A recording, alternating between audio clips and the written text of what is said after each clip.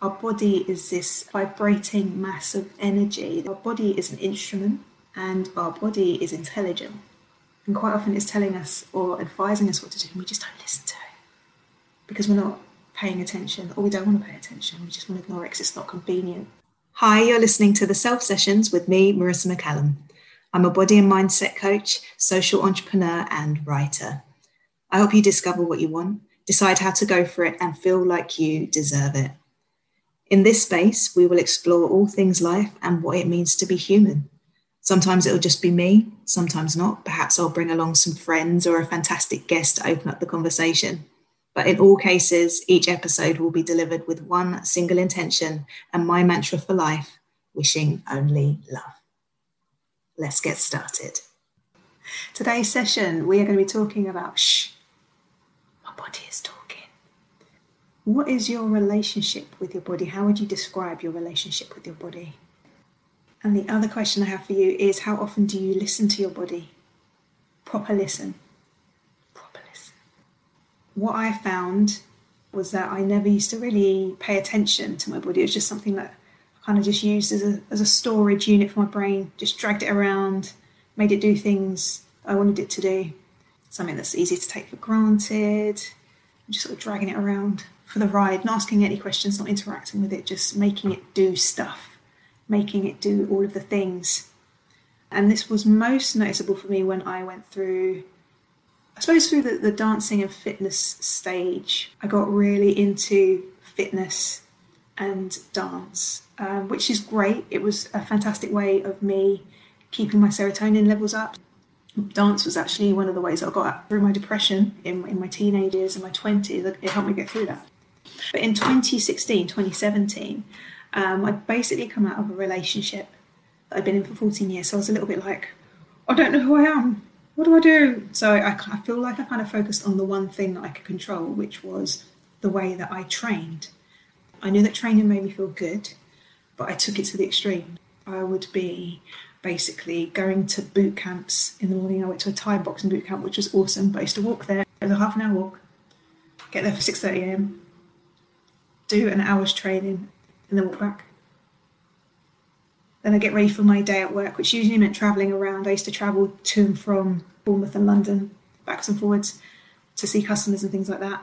So I'd have that, and then I'd come back, and then I would do usually a dance class or some sort of some more dance training in the evenings. And at the weekends, I'd be doing an extra long boot camp on the Saturday. I would usually do yoga or dynamic yoga on the Sunday, which again is fine, but in between that, I was walking everywhere. I was existing on like 4 hours sleep, 5 at a push, and my body was just tired. It was tired, and it started to cry out to me. So that sort of showed up in aches and pains. I was getting tendonitis in my foot. Every step was painful, but I continued to keep doing my walking, keep doing my training, keep showing up, because I was a beast. I was a machine, and I was in control of my body.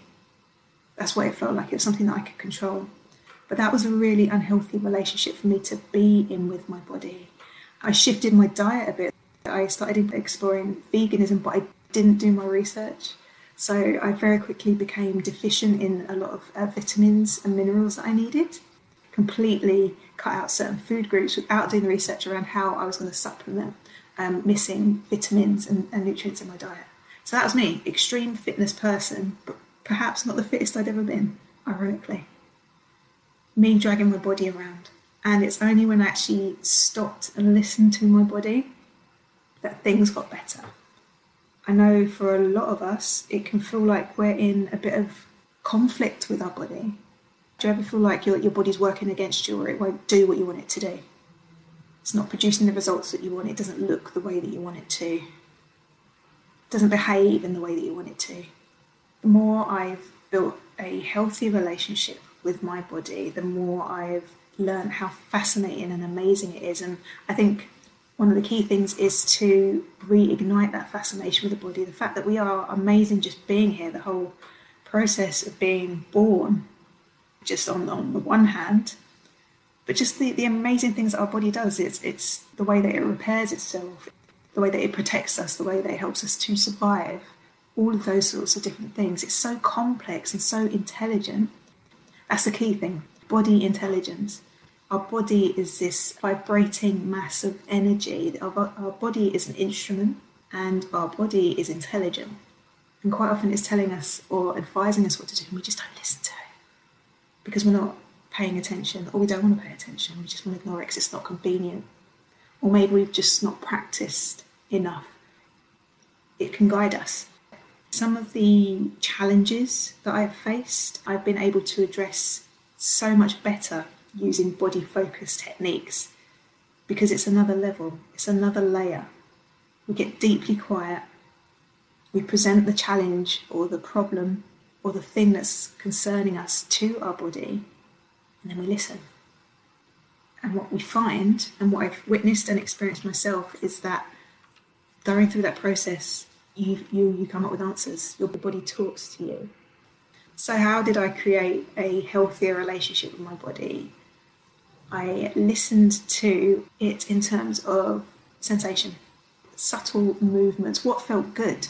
And this was kind of cemented with the study that I did with the somatic school. And one of the things that they get us to do as part of the course is something called focusing. And that's where you take a moment to connect with your body, draw your awareness inwards. So instead of focusing on the outside world, we draw our awareness inwards and we ask the question, what needs our attention right now? Now, every time that I've done this process, something different has come up. It's been quite profound. I didn't expect it to be. I usually end up crying as well. There's usually something quite significant about what I discover. But for something that's such a simple process, I found it really, really enlightening. And I wanted to share one of those experiences with you because I think it's quite important and quite indicative of some of the struggles that we go through. And my most recent focusing experience involved a tickle in the throat. So I drew my attention inwards and I was settled into the space and I was just observing my body. I was observing my body and I asked the question, what needs my attention right now? And I got this really strong sensation of needing. It felt like I needed to cough, potentially. But it didn't feel like my throat would be cleared. It wasn't like that. The more I felt into it, the more I realised it wasn't a need to cough or clear my throat. It was a want to shout. I wanted to shout. And the amazing person that guided me through this experience, a fellow coach of mine, she asked questions around that experience and helped me to really feel into it. And the more that I asked questions of it and connected with it, I realised that it was around anger. It was around stuff that I'd stored in my body and I hadn't released and suppressed. And now my body was telling me that I needed to release it. It was almost as if it had been impatiently waiting for me to give it the chance to make itself known. So after that session, I went off and I screamed into a pillow and it felt amazing.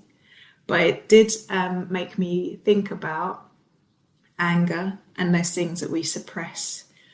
Specifically for me, anger has always been something that I've avoided because I grew up in quite a volatile household. I was very wary of people that were shouting or would raise their voice to express themselves. So I went the complete opposite of the scale. I rarely shouted. If at all, I'd be shouting. Yeah, I'd shout in a club, shout at my dance class, getting motivated. But when it came to shouting to express anger and to express pain, that wasn't something I did. Instead, I went all silent. You need to guess what I'm thinking. Just go into that instead. And the more that I did that, the harder it became to express the emotions and to communicate those emotions outside of me. So what I've been doing over the last however many years is just storing it in my body. And those suppressed emotions, I believe, can manifest in different ways. So for me, I get issues with my skin. I'll grind my teeth in my sleep if those emotions don't get addressed. And so it was really freeing to go through this experience and connect to my body and finally give it the space it needed to share what I needed to do, how I needed to move on. It was fascinating and it was really gentle and subtle, but also powerful at the same time. It's quite difficult to explain. I do recommend the process if you get a chance to go through it. But what I wanted to explore with you guys today, apart from being able to connect with your body, is this idea of there being undesirable characteristics or undesirable traits that we try to suppress to make it easier for other people to connect with us. So for me, the example is anger. I thought that if I showed anger or expressed it in any way, then it would put people off. They wouldn't see me as nice, calm, placid Marissa who they could go to at any time. They might see me as someone who lost control occasionally or didn't know how to express themselves properly. And those sort of emotions, they form part of us. They do form part of us. And the amazing person that guided me through my focusing experience, she referred to them as dark strangers. So the shadow side of us, those elements of our character that exist and have been created through pain and experience that are there to help us understand contrast, we shy away from, because we worry about what it will mean for our relationships with other people. Will it mean that other people don't like us as much, or other people feel that that they can't connect with us, or we're worried about judgment or being left alone, being shunned from society because we've been, open enough to share these darker sides of ourselves. But what I'd like to share with you today is that it's all about contrast and knowing the different elements that make up our character. And so instead of trying to suppress those things, maybe we could take the opportunity to connect with them and understand what they're trying to tell us. There's something around embracing those elements of our character and integrating them. There is a saying that trauma is just unintegrated resource. Power is held in these dark areas of our life, the ones that we try and suppress. So if we can ask questions of those dark areas and connect with them and communicate with them, it may be that we can use them to our advantage. It may be that we get a better understanding of ourselves and we learn how to be kinder to ourselves. It's basically a sense of feeling more grounded and connected and safer in our body. There's a lot of situations which can cause us to feel like we want to separate from our body, especially when it comes to things like trauma. So those do need to be handled really, really sensitively, those situations. But we are blessed with a body, and it's something that we can connect with and use to guide us. Knowing yourself isn't a bad thing. You're not someone that you should be afraid of. You should have the best knowledge of yourself as a person. This is your experience, and make the most of it. And it doesn't need to be something that is based in suffering, but the knowledge, the understanding, it all does start with you, and recognizing those parts of yourself that you try and hide, and maybe exploring why you try and hide those. For me, it was a case of recognizing that there was something in me that needed attention. And instead of trying to shut it up like a child that was crying and you just wanted to shush it, like, shh, stop, it's not convenient for you to cry now. How about you open your arms and show it some compassion? Ask it what it needs right now.